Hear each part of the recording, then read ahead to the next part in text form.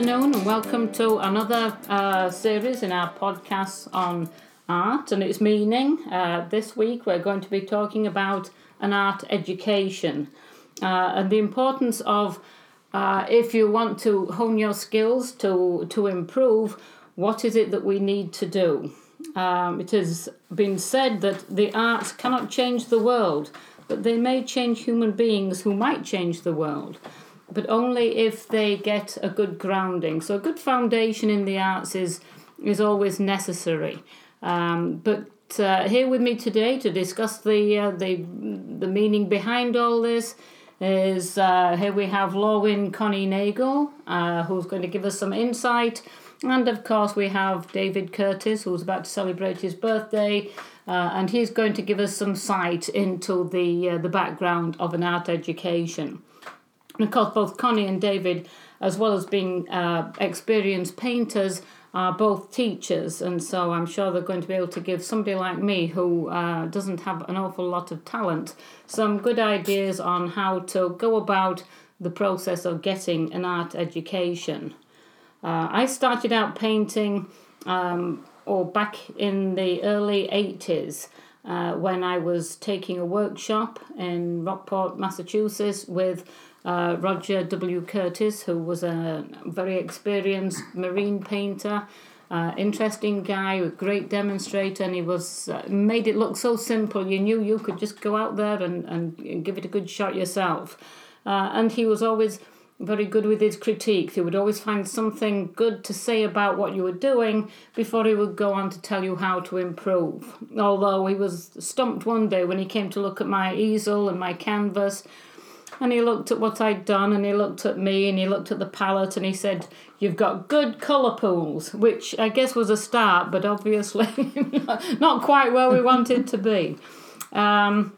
But then after I married David and married into an artistic family, it was sort of you either had to get in there and give it a try or just get left in the dust. But I knew that it was going to be difficult because although I enjoyed painting, I can enjoy watching others paint, I have no hand-eye coordination. The sight of a blank canvas to me is the scariest thing in the world.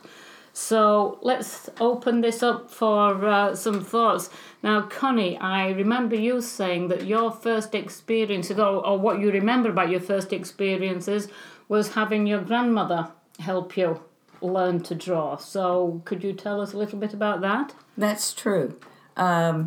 I had a grandmother that had been, she actually graduated from Cornell University in fine arts, and was an academic trained painter.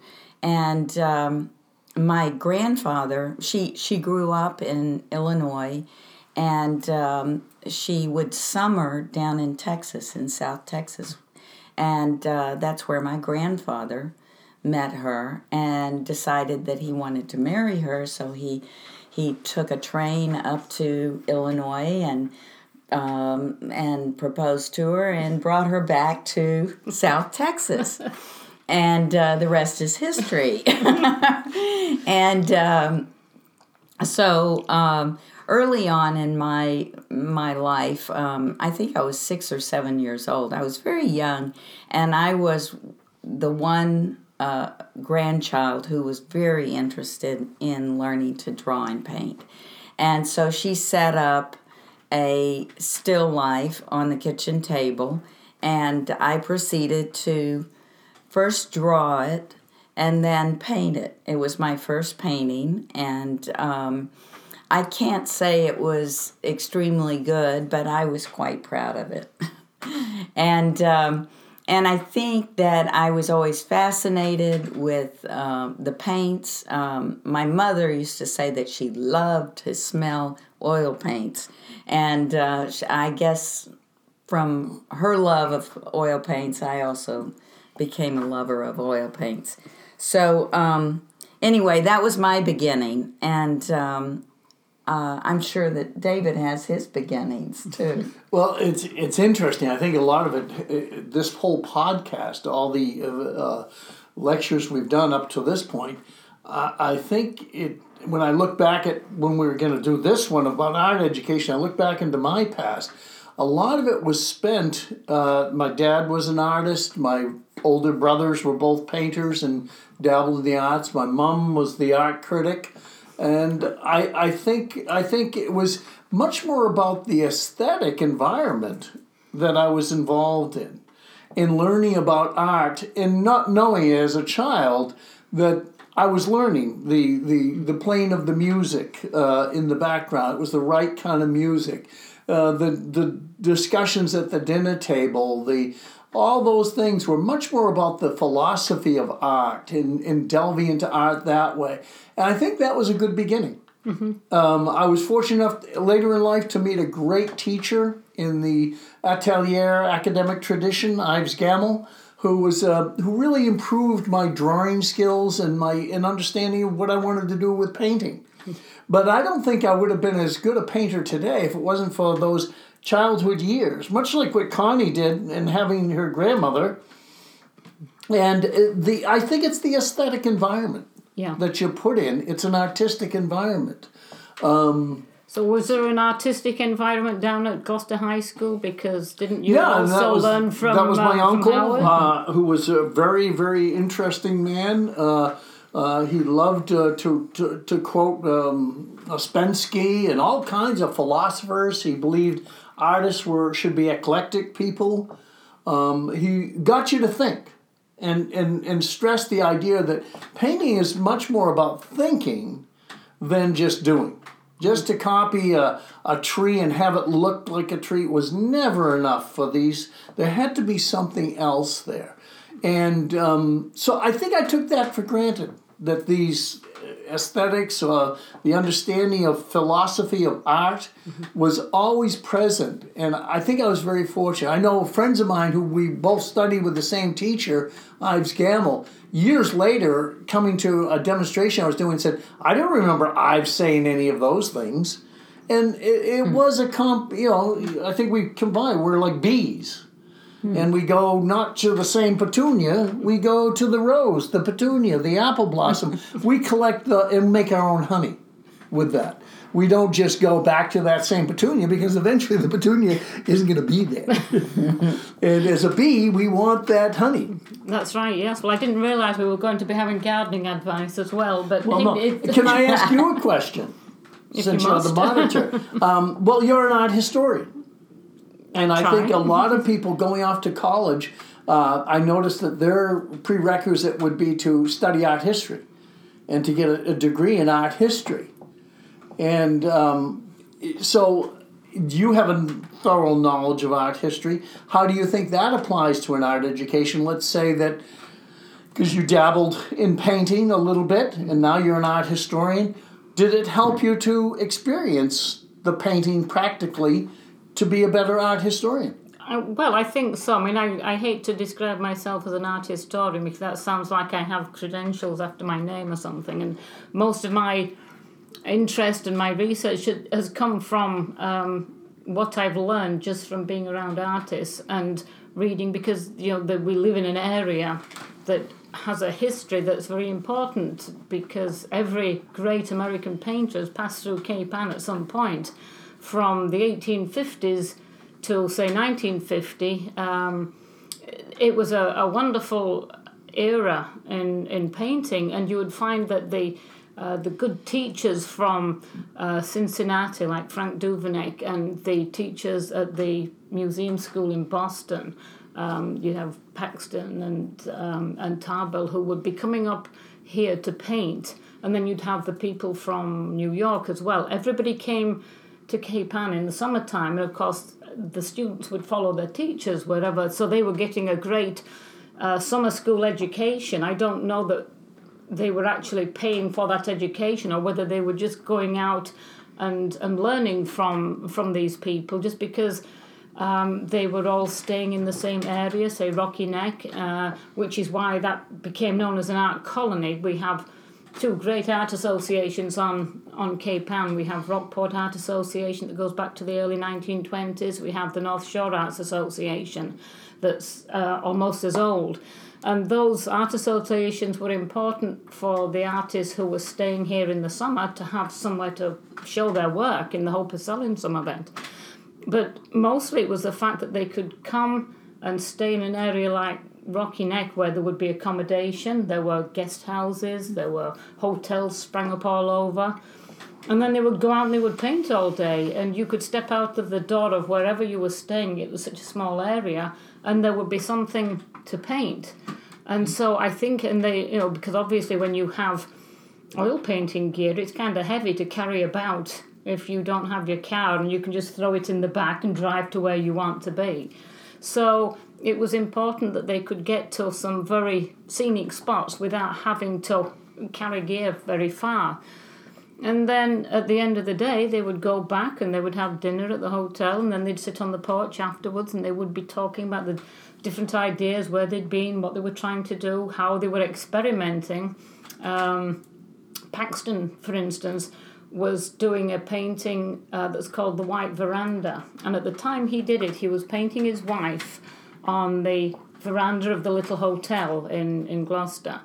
And when he showed the painting later on, when he'd finished it, and it was a beautifully refined painting, but the critics absolutely mauled it because he was experimenting with something he called binocular vision, which I'm sure you two know about. So I'll let you explain it better. But the idea was he was trying to do something different. It was summer, he was outside painting, they were enjoying what they were doing, but the critics felt this was not what they expected. They had these artists pigeonholed as to, the American Impressionists, you're painting outdoors, we want blue skies, sunshine, girls in white dresses. And when any of these teachers would try and step out of that to try and do something different, just to experiment, to, push the envelope a little farther, the critics would say, wait a minute, you can't be doing that. And yet these teachers wanted to try something different. They're trying to show their students something different. So it was a kind of education that they were getting that was, they were experiencing it rather than they're not in a studio having somebody teach them. They were out there with that teacher painting, shoulder to shoulder on Banner Hill. But perhaps, I digress a little bit, but perhaps one of you or both of you could explain the binocular vision part, because today, the White Veranda painting is very valuable and is considered one of his great paintings. At the time, they felt there was something wrong because the subject of the painting, which they felt was Paxton's wife, was fuzzy-faced. There were all these bars in front of her from the veranda. This is terrible design. And yet, what makes that painting so special today is the way it was refined. So, Connie, do you know the painting I'm talking about? I do know the painting, and binocular vision is the way I understand it is that you have something that is focused, that you focus on, and it's actually a scientific kind of phenomenon. That if you look at something closely, it comes into focus, that one object, and everything else fuzzes out. So what I think that Paxton was trying to do was he chose actually some part of the veranda to be in focus, and that is sort of these slats and a doorway behind his wife. I think there's a rose. And a rose. That's resting on top. And that becomes the focal point, and her face is blurred. And that all is consonant with this idea of binocular vision. And actually, there's supposed to be an aura that they called. Now I've forgotten what the name is. but anyway, the aura around it's sort of like a halo. Yeah. And that's where her face was, in that kind of halo. And it made it somewhat surreal and also more mysterious. Yeah. And in some ways, it was more poetic. Yes. What ended up happening in this painting, and I think hence it became more valuable. Yeah. Yeah. I think the critics of that day, wanted something obvious, and he wanted to experiment. And the gentleman that you're referring to, who theorized the binocular vision, might have been somebody that Paxton talked with or read. Right. I mean, this guy Edward Herring is his name, and he was German. He actually was a medical doctor. He was he was also a researcher. He did a lot of work on eye movements, and of course really discovered binocular vision, and also developed a color theory that is actually different from the traditional color theory that we have today. It's not red, yellow, blue, but rather red, green, yellow, and blue. And he says that's a psychological aspect of what we all find as being harmonious and pleasant to the eyes. Yeah, yeah. I think, and to stay on the topic of art education, here's a painter who's Connie's been painting for over 20 years, has decided that this is of inspiration, this color theory, and I think is now immersing. And you're going to write a paper, I guess, on the color theory. And how many color theories have you uncovered so far? I would say at least 6. And she's only been doing this since our last podcast. I think art education is that. It's the inspiration. If I have a beginning student coming to me for the very first time out there, and they look at me and they say, okay, you're the teacher, you teach me how to do a painting. And the first thing I would say, well, let's test your inspiration. Because if you're not inspired to paint, but rather just to be outdoors, well, that's fine too. But I think it's that inspiration. And me as a teacher, I don't want that flame ever to go out. I want that flame to always be lit. Maybe they give up painting, but you want to make sure that flame for the appreciation of art or understanding painting better is always there. So it's a little more gentle than maybe my teacher, Ives Gamble, saying, maybe you should go out and be a plumber instead of doing this that you've been doing for the last year, and you're no good at it, so therefore go out and be a plumber. But he can be very direct. And I don't necessarily think that's all of art. I think he did leave a lot for the individual to come up with. And as I said, I had a storehouse, and I never knew I had a storehouse of information about different paintings. But I think it's that flame, that inspirational light that guides us all as painters to find, and we're always rediscovering, or we discover new things. And I think that's why a lot of people get involved in painting, is because of the discovery. But I think it's very similar to your lesson about art history. I think that's a thorough discovery. I mean, Connie was mentioning to me that in doing all these different color theories, they all seem to come out around the same time.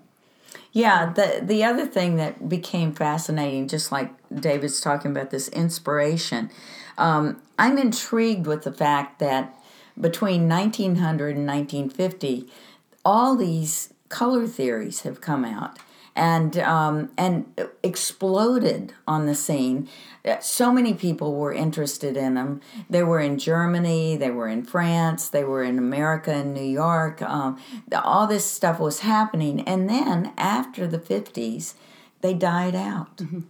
So it's a curious phenomenon. Why did they die out? What was going on? I mean, was it after the war, and therefore people were just trying to, get back on their feet and sort of pick up their lives again after a time that was really devastated, Britain, Europe. Right.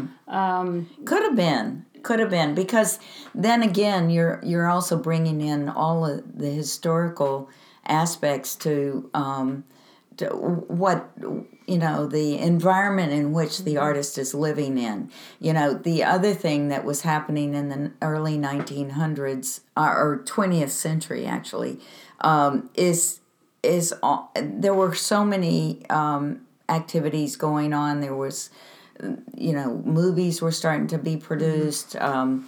Lots of investigation on electricity and certain kinds of discoveries. Modern art came on the scene, and there was a lot of experimentation that was going on.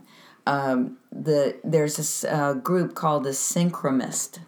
These guys were sort of contrary to the Cubist, and they were all about color, and they claimed that they had certain kind of rhythm, and that rhythm was sort of a kind of half circle, and they did just like the Cubists. They would take a nude model and they would break her up into all these colors and forms, and they were studying color. And that's the most fascinating thing, I think, is that art is never at a loss of experimentation. Mm-hmm. And I think you're right on the color. I think that was the big turning point, or the big enlightenment of that 19th into 20th century, was the experiments with light, and then we found color, and then all the different experiments with color. And I think that was a revolution in a sense. But with that color also came this idea that color and design together can create all these emotional feelings in somebody viewing this, the sort of suggestive art. And I don't think we want to look at one painting or one artist better than another. We're not here to pass judgment on different painters. But I think when it comes to art education, I don't think you can lose by really studying the old painters, the masters. And the masters could be anybody who you would want to.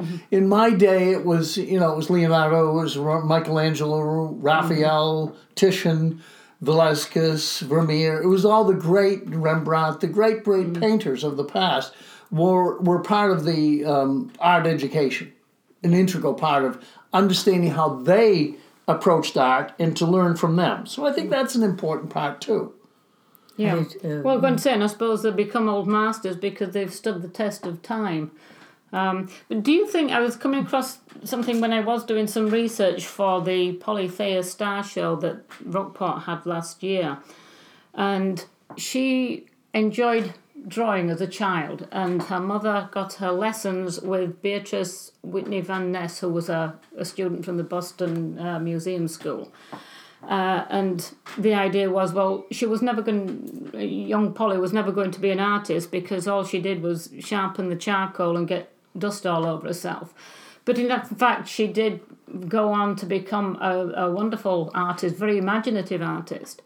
But she enjoyed drawing. She enjoyed the draftsmanship very much like our son Sam, who loves to draw. But, do you have to take... If you're having an art education, do you have to take it a step further and learn everything, do everything?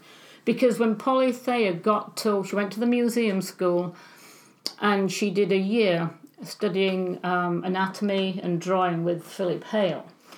But when she came to the second year at the museum school, she was studying colour and painting with Leslie Thompson, who's a terrific painter.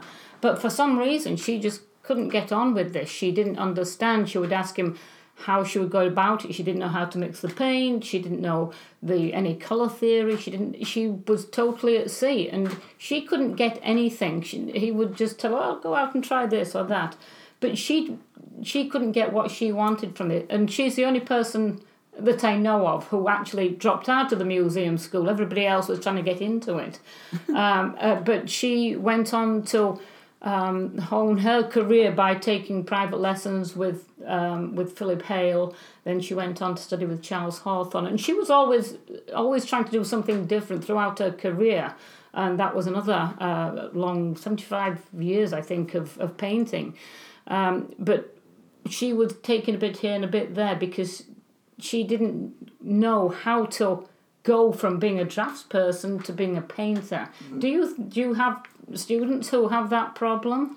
Well, I would say that if all the things about art have been invented, then I wouldn't want to bother with this. I think there's an unknown and a mystery to art that's in front of us all the time, and whether we can part the curtains or explore the cave or go into outer space, wherever those thoughts are, I think art would be limited if you said, well, you got to do it. Step one is to draw the egg exactly right. Step two is then color it in with the colors that you see. Step three is then make it interesting to the viewer.